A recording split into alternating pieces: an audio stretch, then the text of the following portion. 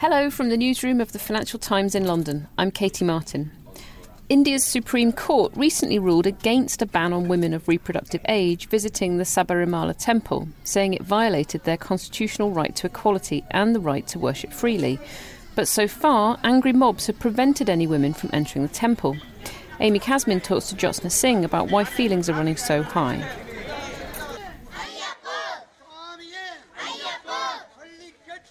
So, Amy, if you could start by telling us why Sabarimala is at the heart of angry protests.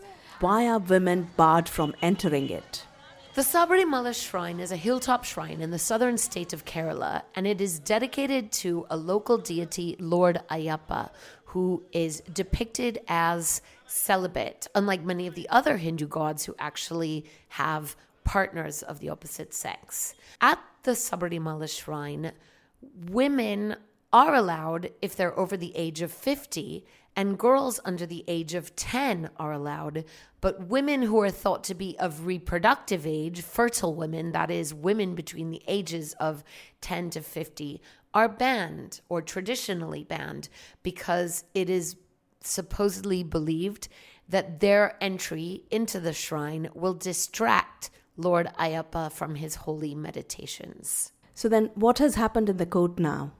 Basically, the ban on the entry of women of reproductive age has been challenged in court, and after years and years of legal battling, the Supreme Court in September ruled that it was unconstitutional for this temple to bar women from entering.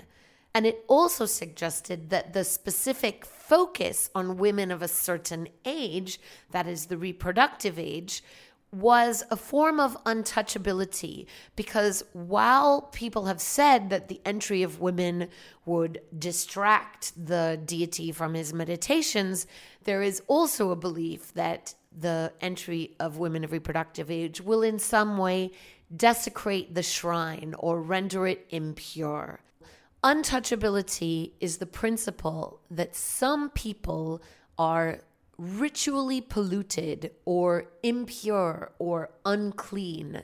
In the past, this has been associated with people of lower castes who had jobs that were considered dirty. It involved maybe handling dead bodies. It involved handling leather and cleaning. And people who traditionally had these jobs, who were from the lower castes, were considered unclean, ritually unclean, and were deemed untouchable by those who were higher up on the Hindu caste ladder. Is Sabarimala the only temple where women of reproductive age are not allowed?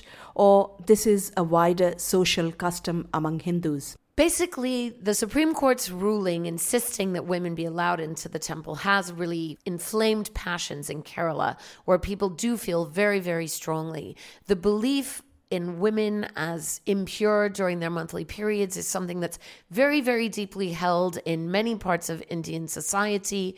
In many, many temples, in fact, there are signs saying women should not enter during their monthly periods, although it's left to the women devotees to exercise their own discretion in not entering. No one is really enforcing it. But young girls who are raised in India are also told that they shouldn't enter temples or participate in religious proceedings and rituals while they're on their period. And there are many other taboos around the menstrual cycle. Women in many parts of the country are not allowed to cook food. They're not allowed to enter their own kitchens. And in some extreme cases, they're even made to sleep outside their main family home in barns or sheds. So the belief that the menstruating woman is ritually impure and needs to be kept away from the rest of society is very, very strongly held. Thus, the Supreme Court's verdict has engendered very strong passions. How has the ruling establishment responded to the crisis on the ground? What has been the reaction from national political parties? Political parties have responded to the verdict very, very differently. The Kerala state government is currently controlled by the Communist Party in India, and they have shown determination in trying to protect women and enable them to visit the shrine as now mandated by the Supreme Court order.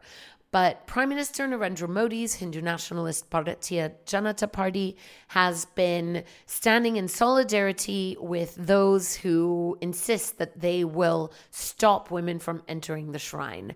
There has been a lot of implied violence. It's been a very chaotic scene. Thousands and thousands of devotees of Lord Ayyappa have mobilized to try to stop any women from trying to make the journey to the shrine. The roads have been blocked. Kerala police have tried to provide protection to women. There have been stunning images of women in crash helmets and body armor trying to walk up the path to the shrine. But so far, the mobs of opponents to women in the shrine have been successful. Amit Shah, the president of the BJP, has pledged his support for those trying to stop women from entering the shrine. He has also chastised the Supreme Court for its verdict, saying that the court should not be passing verdicts that cannot be implemented. So he is trying to say that basically the faith of the mobs should transcend the Supreme Court order. The Congress party has been very woefully on this question. Rahul Gandhi, the opposition leader, the leader of the Congress, has basically said that he feels that women should be allowed to go where they want, but he has deferred to the sentiments of his local party workers in Kerala.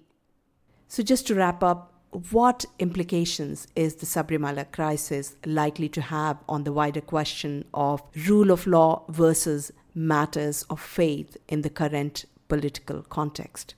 Some Indian thinkers are very, very concerned about the way they've seen the leaders of India's national parties, including the ruling party, mobilize and agitate against a Supreme Court verdict.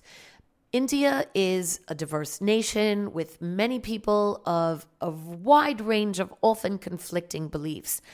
The fact that the president of the country's ruling party appears to be instigating mobs against the implementation of a Supreme Court verdict has really unsettled people. And there is a feeling that the BJP is trying to create an environment where the Supreme Court and its rulings and its verdict will be subordinated to the passions of the crowd and its faith. And that is a place where India hasn't really been. At the end of the day, divisive issues that have incited high emotions have been resolved by the Supreme Court, and the court verdicts have been able to arbitrate disputes and bring an end to them. And the specter that the Supreme Court verdicts will no longer be respected and that there'll be attempts to mass mobilize against Supreme Court verdicts is really a challenge to the rule of law in India, and suggests that India could be taking a turn towards a very different kind of society than the kind of society that the country's original founders, the early generation, the post-independence generation, had tried to establish.